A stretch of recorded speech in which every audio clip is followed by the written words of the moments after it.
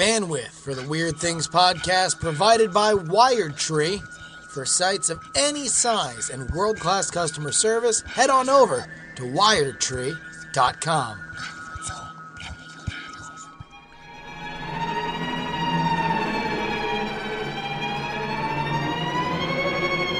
Hello, ladies and gentlemen. Welcome back to the Weird Things podcast. I'm your host, Bryce Castillo, as always, joined, as always, in studio with Justin Robert Young. Hey, friends, what's going on? And Brian Brushwood. Oh, what charisma!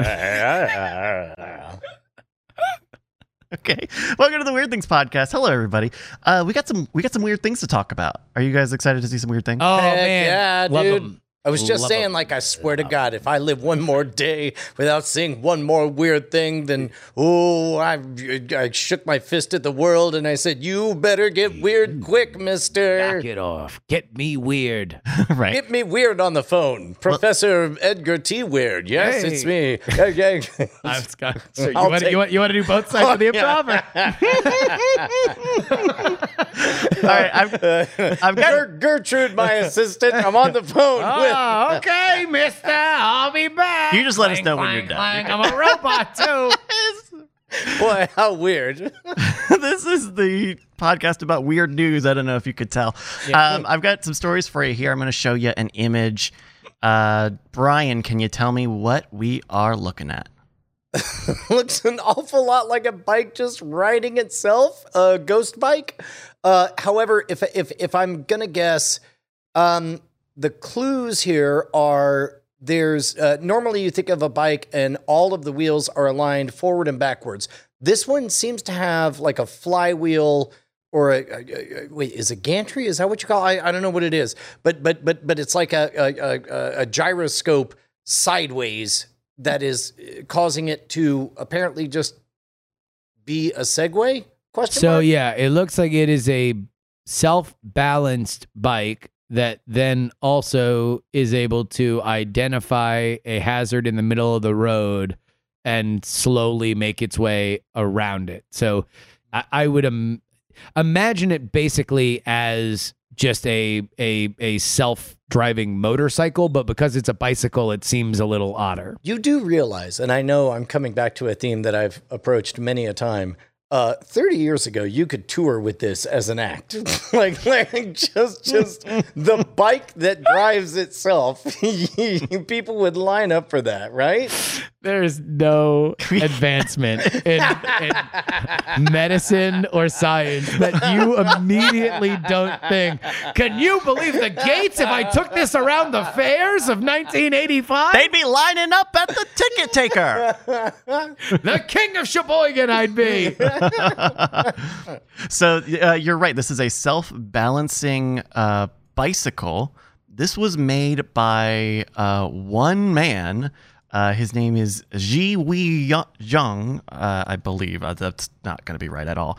And you nailed it, Brian. This is a bicycle that has a very heavy wheel right under the seat that spins, and it uses an accelerometer and gyroscopes and stuff to make that wheel spin and change the speed or direction of that wheel. It's perpendicular to the main wheels of the bike to keep it propelled and So standing upright. that's what keeps it balanced. Yes, is exactly. And so the accelerometers, which are really, I mean, kind of the like low key one of the pieces of technology that really defines our modern age, not only in terms of phones, but also like so many other like Internet of Things stuff. But because those are so cheap, this guy could literally just create a bike that, and wow, so he's like showing it balancing on rails, and you can hang a bag on one of the side, on even one if of the it's handles. unevenly distributed Yeah. or whatever. Right. If Andrew Main were still among us, I would ask him. I'm almost certain this is how the Hubble Space Telescope is able to reposition itself. Is it basically just has a bunch of flywheels that just spin, and then it spin, and it turns left, spin, turns up, and that's how it aims, basically. That's pretty interesting. And so this also does have an onboard camera system. So you kind of, I think you called it that it has a little bit of object detection as well. Oh, yeah.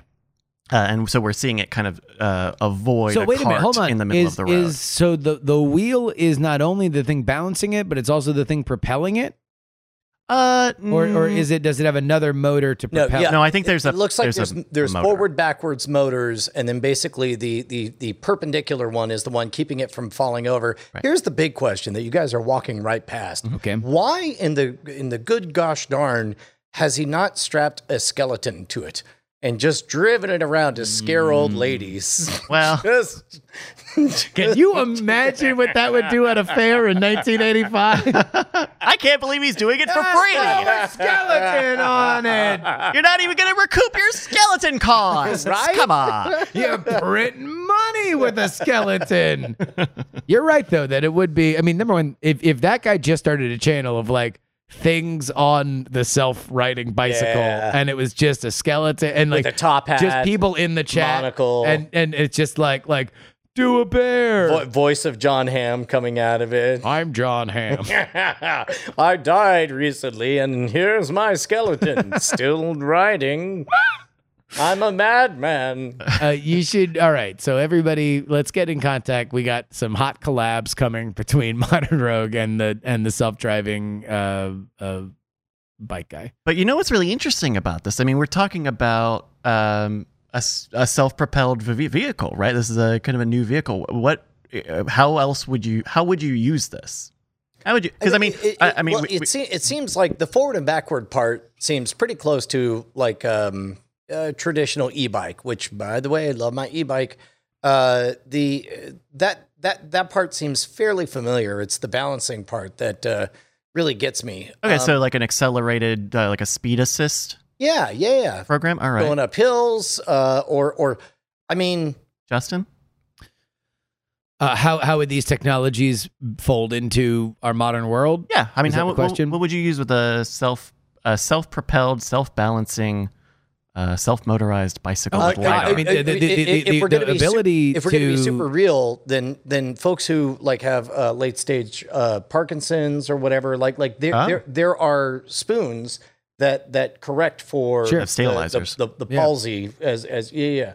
I mean, I would say, yeah, just who wouldn't want a bike with autopilot?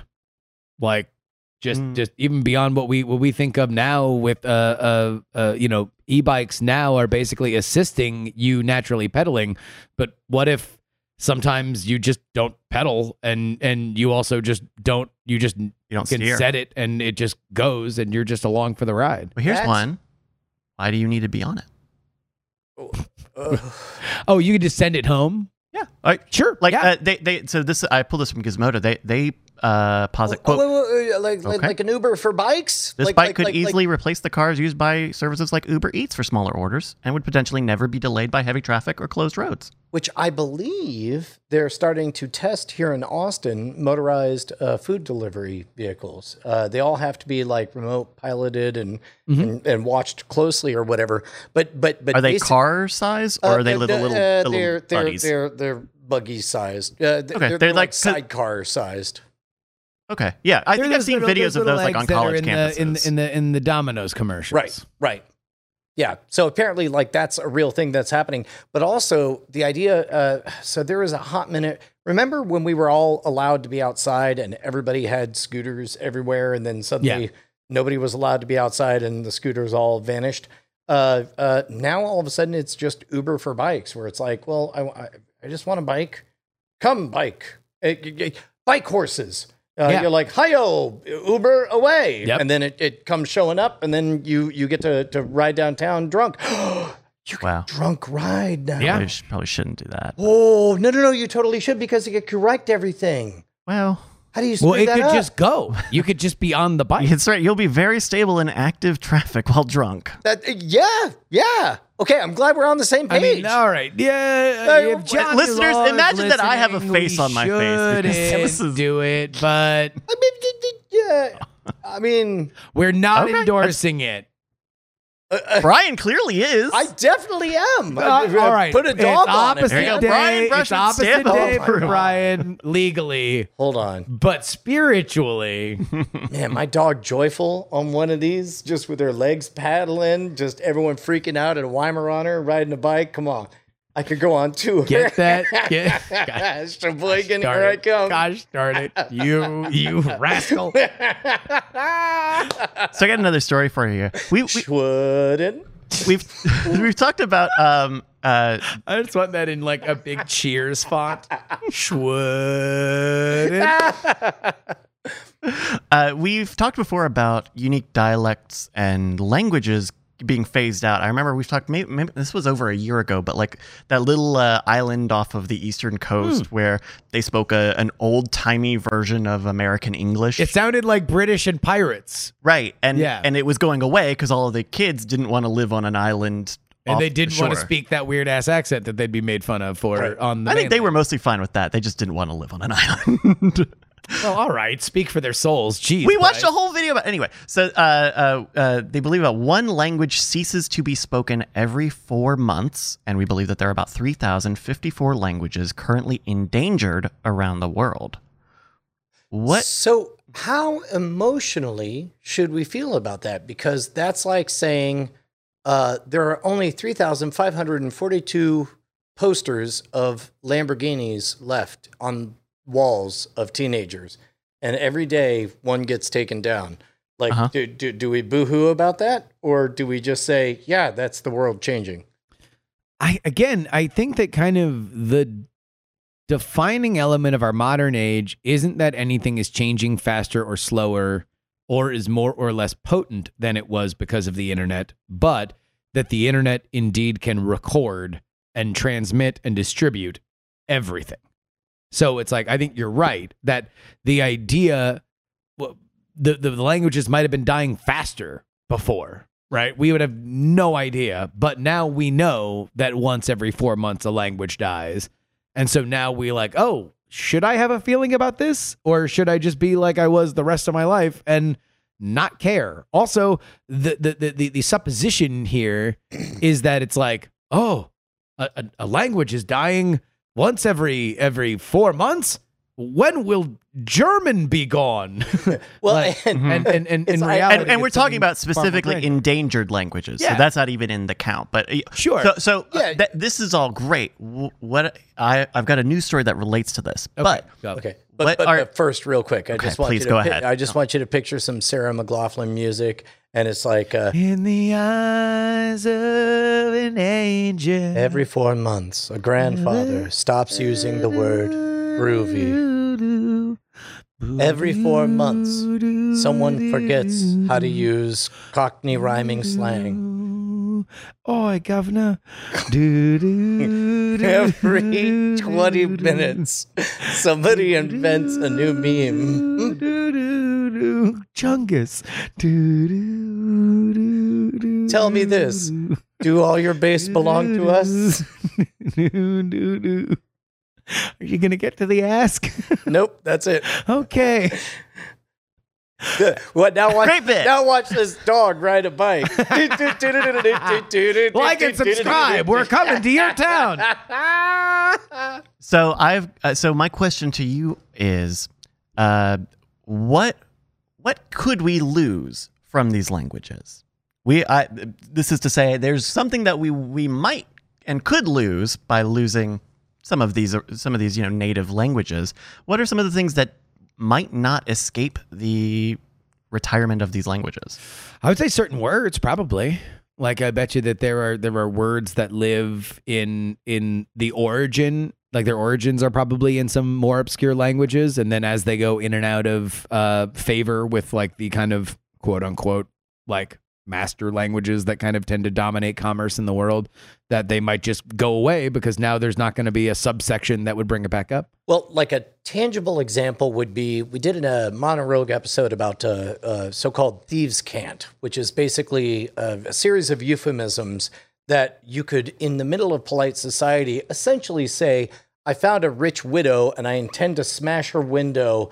I intend to steal her gold and get out before the cops get there. However, everything would be a similar metaphor or whatever, and you could say it right in front of a cop and they would have no idea. So I don't know what we're losing there, but on the flip side, we did another episode talking about the difficulty of communicating a message that could live 300,000 years. For example, beneath this mountain is deadly radioactive waste. There's nothing holy or special about it.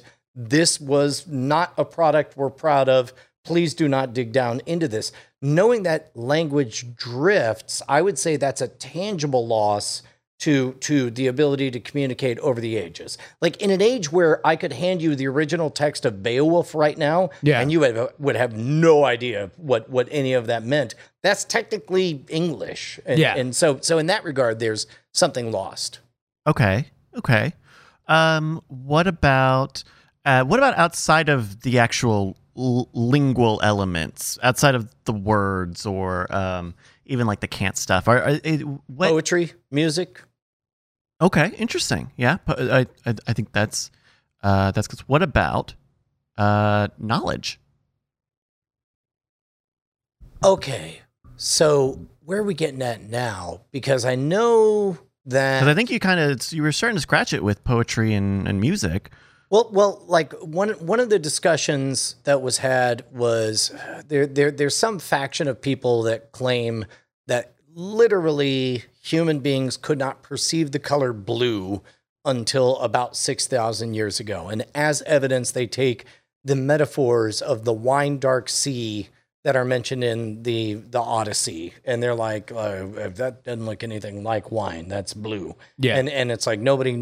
And then it's like, oh, they invented the ability to see blue by having the word blue, which I don't, that's hard for me to get on board with. But I guess the supposition there is that there is inherent knowledge in certain languages, like that there is something there that is unique that does not bleed through to other to other languages that or when translated it loses something crucial to it, and so this wisdom, be it guidance for life or poetry or reactions, will cease to be when the language goes away. So there is something to that. Let's take when it comes to numbering systems. The Roman numbering systems was I, V, 1, 2, 3, 4, 5. There was no representation of zero. It took a different language, Arabic numeral systems, to introduce the idea of zero that advanced things. But that's a case of progression.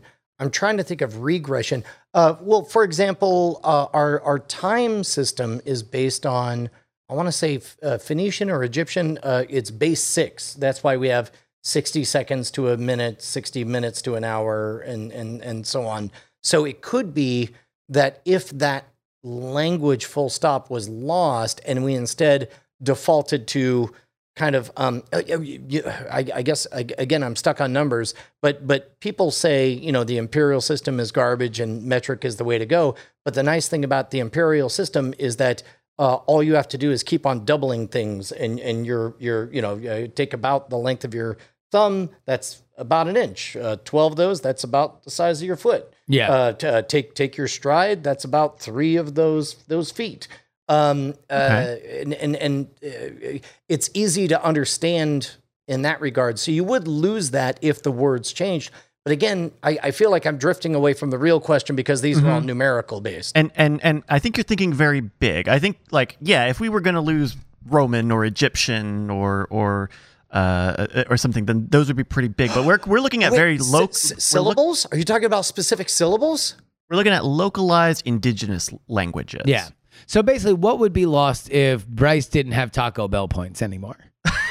Like if we lost the whole concept that you could go to Taco Bell and get rewarded with customer points, like would we lose the concept that mild is a different level than fire, and that the menu items change the more that you go over the 250? Okay, look, this is not a horror podcast, and I don't appreciate you trying to scare me like that. I'm just saying. The truth is scary. I mean, honestly, though, it's like there is an element of we can look at internet communities as kind of a base level example of this, that there are boards that live and die. There are digital archivists for whom collect all the data from GeoCities, if even just to preserve our history. We have a very small style level of these larger societal or cultural trends that happen all the time on the internet, where a bunch of people gather and then the bunch of people leave, and whatever was learned there is lost if the server bill isn't paid. And this maybe Or the is a website goes silly example, but there was a lot of code talking in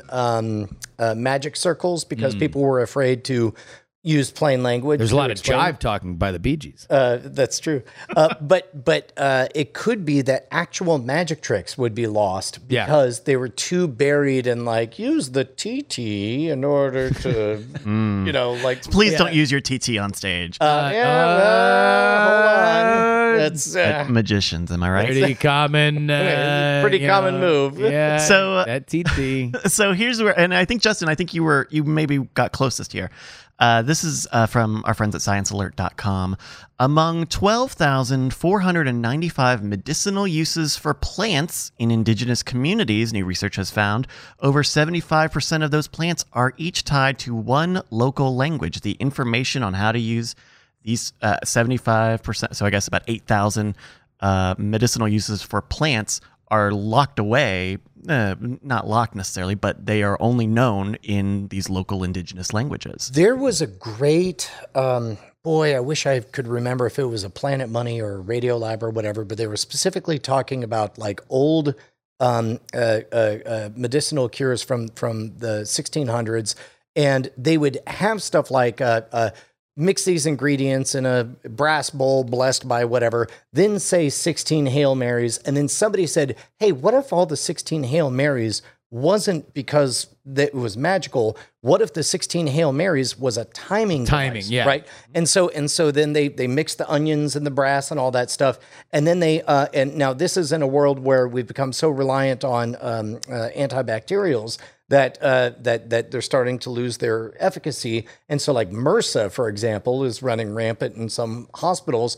A couple of doctors tried it and Tried the old recipe. tried the old thing like exactly as written. And then the response email just said, WTF.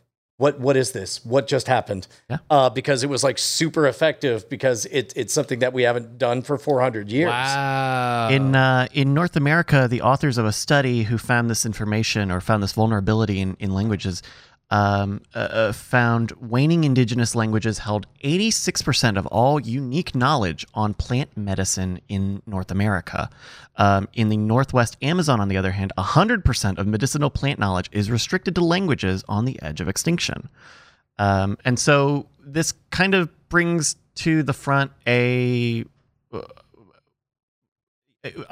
don't even know how you would set this up, but some sort of Get these guys translation Wikipedia, man. campaign. You gotta get Or that basically it on would be a preservationist. And to be honest, this is one of the things that I suspect it sounds like a boring job for a human, but an AI wouldn't care.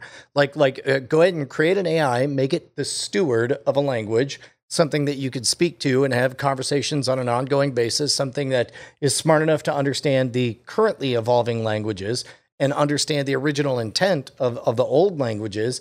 That could be supremely valuable. I suppose so, but also you're describing Google Translate, and it doesn't have those languages yet either. Well, I think the idea is that these languages might be spoken in such small pockets of humanity that it would be hard to educate an AI to give it the kind of base level data set. the data set that you would need to make it effective. But and that's why in this imaginary scenario, what I'm picturing is the AI like is embedded with the tribe as it drifts from 150 to 100 to 50 to now it's gone. But the AI remembers how all who came. Basically, the AI becomes the grandfather who remembers exactly like, oh, you're misinterpreting this. This was originally meant as this. So yeah, we anthropomorphize the AI. Well, or the reverse. The AI accurately remembers what was intended by certain things. Yes, but it has to like physically be around because we don't have people. Correct. Yeah.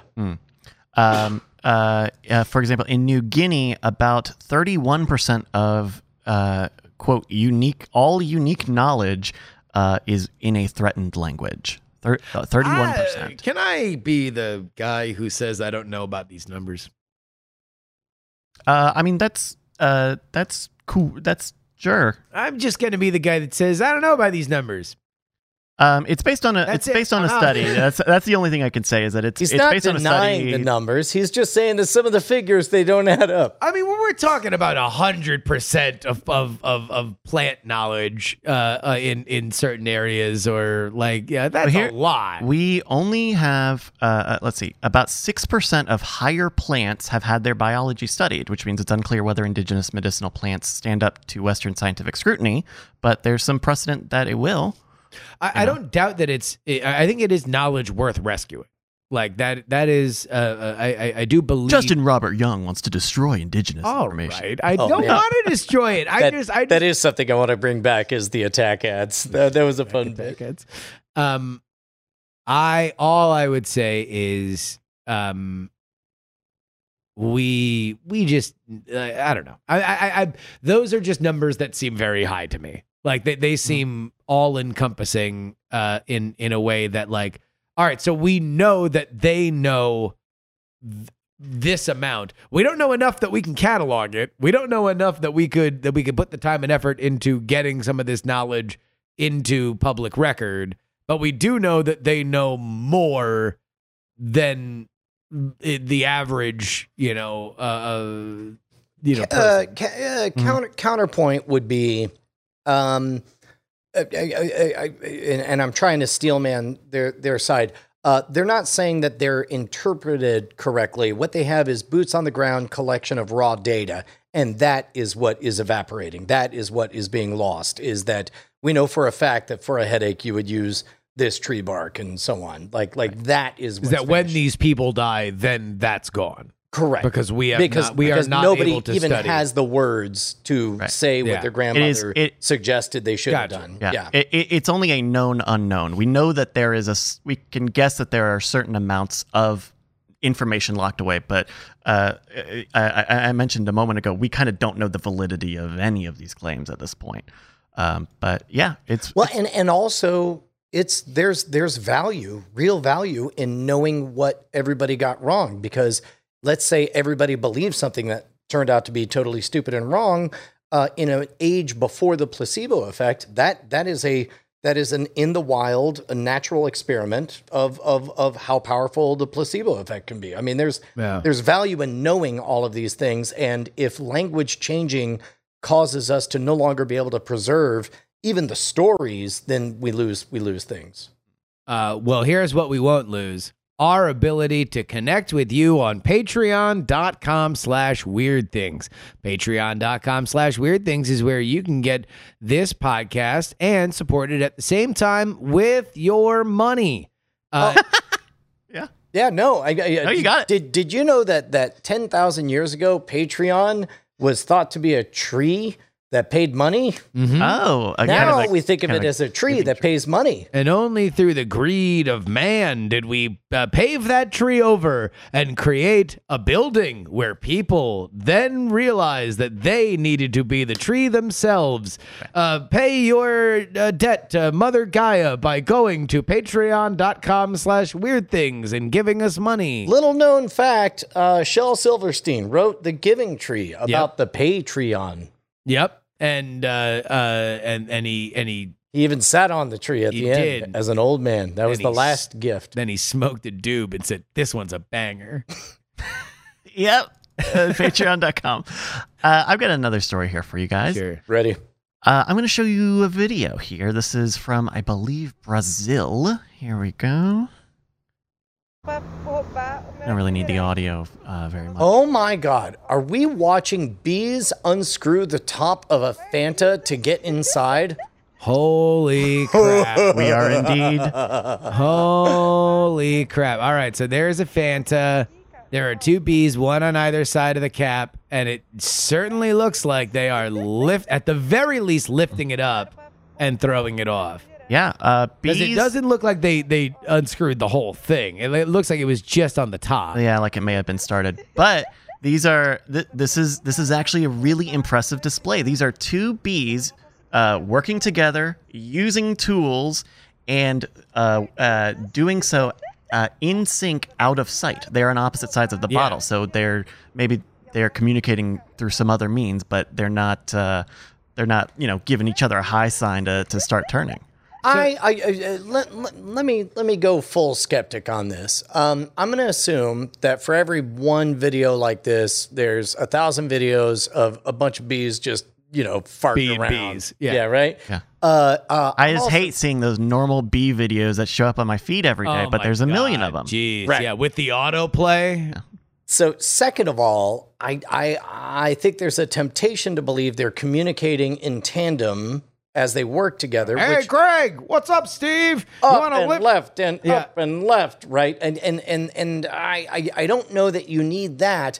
I would say both bees could be totally selfishly just noticing, I want in. So they push up and it's like, it just so happens that it's easier. It seems like it wants to go to the right. Mm-hmm. And then, but they still worked together towards a common cause versus, say, fighting for it. Yes, in the same way that they work together for a common cause of killing a mongoose that is trying to eat their queen. Like, it's not like they're all talking about it. They're all just like, yo, we got to sting that thing. It's not like Red Squadron, in, like gold leader to red leader. We're stinging a mongoose. I'm going to sting him in the eye. You sting him in the ear. Initiate program. Protect queen. Queen under threat. Pew, pew, pew. Bee squad. An elite squad of bees that communicate with each other. Initiate sting protocol. Sting protocol will result in death of bee. Bee death insignificant compared to protection of queen. Initiate queen protection protocol. Supersedes queen sting. We will memorialize our fallen bee squatters as we know what death is because we're bees who love each other. Fanta, delicious. So this situation could have been lucky, but we do know that bees are actually pretty smart. They can learn from each other. They can use tools. They can count to zero. They can count down to zero, and they can perform basic Smarter mathematical than Romans. equations. That's right. Eat it, Caesar. And so even though their brain is 0.0002% of our own brain, it does seem like they have some smarts to them. So it's a little fun bee story for you. So when We should make a movie out of it. And by the way, I don't A mean bee story. I don't mean to take anything away from bees. I mean, they do that. They Talk that talk, man. They Get do- them. no, they- I'm over coddling that bees. dance. I'm over coddling They bees. they go and they shake. Oh, the they bees. play Oh, Rum Justin, the Shaker, and then suddenly all of them know where the flowers are. And They Yeah. all go there. I mean, that's cool. That is. Yeah. It's a good time to be a bee. I got one last story for you here. Actually, it's really not. They're all dying. Oh, wait, is that still a thing? Are they still I thought dying? that was Come so on. the odds. See, this is why I can't stand bees. Are they dying or not? Can M. we save Night them, please? Shyamalan made a movie about it, and then everybody was like, well, I guess we solved it. And then we all played Rum Shaker. Yeah, well, that was ongoing. So you guys remember when the pandemic started and one of the memes that was going around was the like nature is healing meme, Yes. right? You'd see a photo, like you'd see a fake photo of very clear water, and it would be like, oh, I'm in Venice, and it's like not Venice, it's like a mile down the road where the water is actually really Water's clean. always clear. Yeah. Yeah. I would love. Yeah, basically, the idea being that humans not Staying home. doing things was immediately like it was like a proof of our blight on the planet. I would love to track how popular those memes were over time because I definitely remember them from the first 3 months, 4 months, 5 The funny months, thing is that- and then somewhere around 7, 8 months, people stop. I didn't see none of that. No, because to me, the Like, idea of month nature, 10, the idea month of 11. nature is healing. Kind of, it flipped and became a joke about how humans were coming back. Right. Because like that was one of the first ones I remember of Vegas was like there was a dude at a slot machine that was smoking because he cut a hole in his mask. And just smoking and playing slots like Nature's with a mask healing. on, and it was like nature is healing was the joke. It just says, I learned it from a bee. These smoking bees. So it turns out maybe there was something to that. A new NASA estimate suggests that ozone air pollution may have dropped globally. How much do you think ozone air pollution may have dropped globally? So And we can just take whatever type of answer you got. I don't expect anyone to know how much pollution. One thing about ozone is that you always hear about it like as we need a lot of it in the high stratosphere over the poles. And then meanwhile, it's like, traffic is bad this Tuesday in LA. There's too much ozone. So I never know how to feel about ozone. And it's true that we do need some ozone in the upper parts of the atmosphere, but in general, a lot of our pollution is lower where we don't need it. Do we still talk about a hole in the ozone layer? At some point, it stops being a hole. Well, I mean, do we even do? Is there a hole in the ozone? Because that was like the number one thing that I heard about as a kid. In the 80s, yeah. If I were to guess, the biggest offenders have been banned, the chlorofluorocarbons, CFCs. Yeah, that was what we heard. So whether or not, my guess is there probably still is a hole, but it's not getting worse. It's getting better slowly. I'm making all of this up, but that's, as I understand it, that's why now we have new things to worry about. Gotcha. Well, it turns out NASA believes we have eradicated 2% of all ozone air pollution globally. Across the world. To be totally honest, I would say No. Hold on. Man, statistics are tricky, sons of bees. So when you say like is that 2% of the average growth or all total? Because if it's it is a reduction. It is a reduction. Then that's huge. That's actually very impressive, because when you hear about like we're slashing budgets left and right, they're almost always talking about how they're reducing the increase in the budget. If you're telling me actual ozone has been reduced, I very rarely have heard that kind of talk. This article from Science Alert says a target of a 2% drop. I believe it is correct that this is a reduction in the amount of pollution. Wow. A 2% global drop would have taken 15 years under very aggressive pollution curbing. And that happened this year.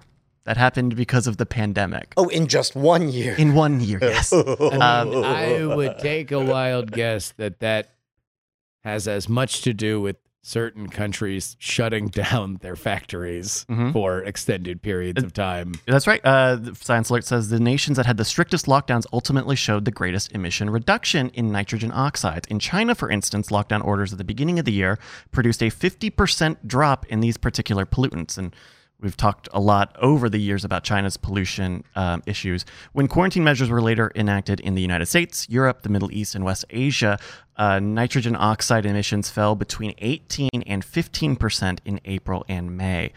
And they also point out, like, with the world coming back, people going outside again, these ozone levels will probably rise again.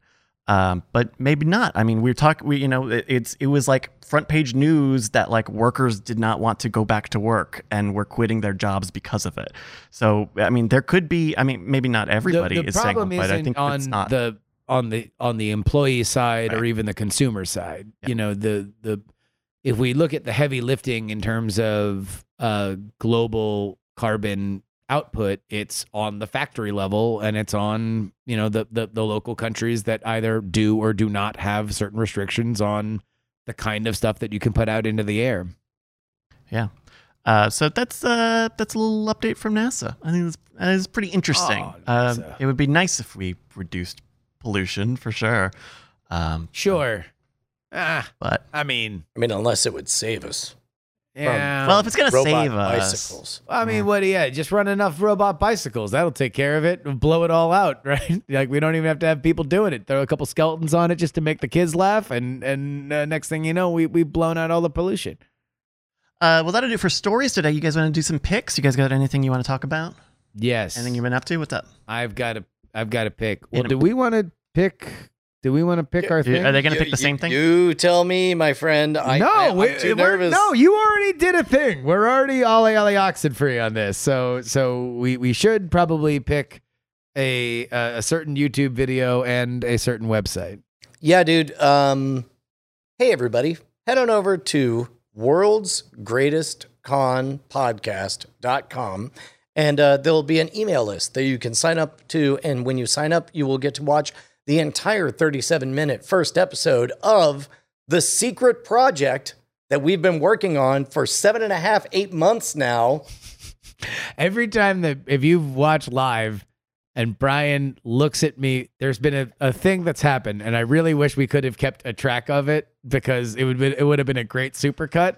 Because Brian would do this move because we've been working on this for 7-8 months now, and Brian, especially when I'm here, specifically when I'm here, Brian would do this thing where he would start talking about like, well, you know, there is a thing that we can talk about, and then I would describe as sheepishly would slowly turn to me to see whether or not I would give the okay, and I would say something probably unnecessarily harsh, like absolutely not, shut up. Like, only if I wanted to get stabbed in the neck.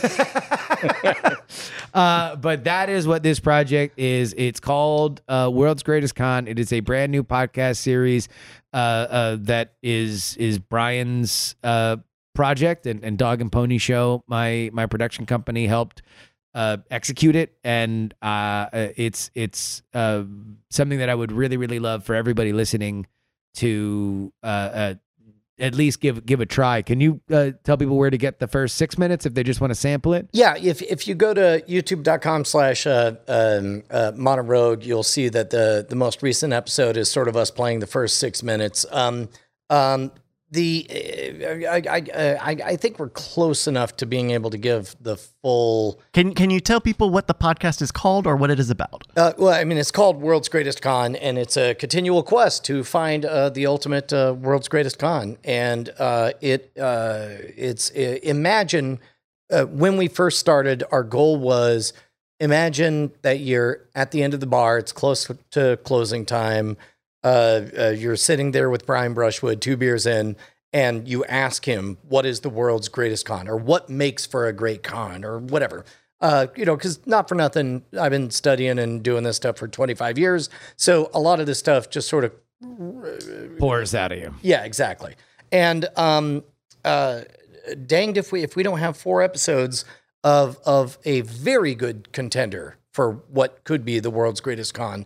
And the response, I would say, conservatively, has been very, very positive. We've released a number of things. I don't know that I've seen. I don't know that I've ever witnessed 1,000 thumbs up and 1 thumbs down on a full video. Yeah, the feedback has been over the top and amazing, which is great because we have poured more time into this than I think. Yeah, geez. I mean, it is. I could probably count on one hand the amount of time that I put into this, comparatively for anything else. But it's a 4-episode season of this one story, but I guarantee you, even if you are familiar with where this story goes, it is not the entirety of the podcast. There is a lot more there. We are not telling just an exceptional story. And by the way, the story is almost beyond belief insane. But there's a lot of Brian in there. I would say, for my money, it's the most vulnerable that Brian has ever been in any medium. If you like us, if you like this show, you are going to, I think it would be very hard for you to not enjoy this series. So here's what you do right now. Go to worldsgreatestconpodcast.com, sign up for the email. I'm giving you guys the guarantee that it will be very soon that this is available on all RSS podcasts. feeds. We could say this much. Once you sign up on the email list, you'll immediately get access to the YouTube version of all of episode 1. And if I were to take a guess, I would place a bet on within 24 hours, there'll be an RSS feed where you'll have episodes 1 and episodes 2. Yes. At that point, it's Ollie Ollie Oxenfree. We're going to be talking about it as much as we can. But for right now, we have to keep everything Get on behind that an email mailing list. wall. Yeah. Get on that mailing list. It is crucial. And also, you might I don't know if this has changed, but I believe the link that you will be looking for when you sign up is on the confirmation page. On the confirmation, of that yeah. email So list. don't immediately X out the confirmation page. That was kind of a Just go and Yeah. click on that link, and you will get the unlisted episode 1 as played on a for real to real. reel-to-reel machine. Yeah. No, I went and bought a reel-to-reel recorder because I found out that the technology was developed during World War II, and it was maybe the best $350 that I spent. So, what you're watching is us record the actual master, and in fact, a future episode, there's a vinyl LP manufacturer here in town, and what I really want to do is get a limited run of 2-disc LPs of the entire first story. But that'll be down the road. So there we go. World's Greatest Con podcast.com. Please give it a try. Yeah. I'm exceptionally proud of Brian's hard work on it, and I think it's amazing. Yeah. I'll double down on World's Greatest Con, but I also have something I really, really want to recommend to people. I just finished reading this morning, and it is a very long read. This is an article on Huffington Post from Jessica Schulberg. This came out about a week or so ago. It's called The Real World's Greatest Con, and it's about what frauds we are. 3, 2 minutes of Okay, space. This is called Kip Kinkle is Ready to Speak. It is about Kip Kinkle, who I believe that's how you pronounce his name. He, as a teenager, shot his parents and his classmates in school, and has kind of been the poster boy for treating juveniles, charging juveniles as adults. And it's a very long read, both about the incident that happened, his silence over these past 30 years, and why he's talking now, because there's legislation that affect other people who are in a similar situation and are thinking on how juvenile development has changed a lot since 1998 when he initially did this. So I think it's a really fascinating read. Break it up. Don't read it all in one thing. It's long and can get kind of heavy, but I think it's really fascinating, and I feel like I walked away from it with a much greater understanding of underage children doing heinous acts, and the ways that the incarceration system is not really set up to rehabilitate them, despite our knowledge that they have the most potential to be rehabilitated. I think it's fascinating. It's on. We'll have the link in the show notes. Kip Kinkle is Ready to Speak on HuffPo. I think I legitimately think it's a really great read. And also World's Greatest Con podcast.com. No, don't put it next to that. Well, see what I know. Cool.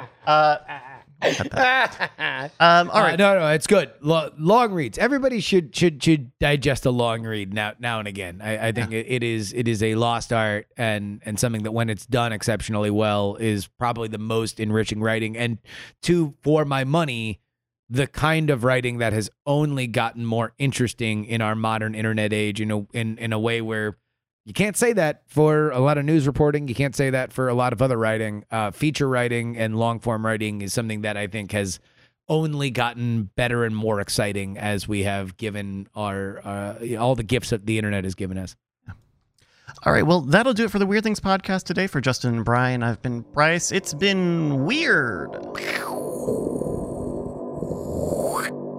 Yeah.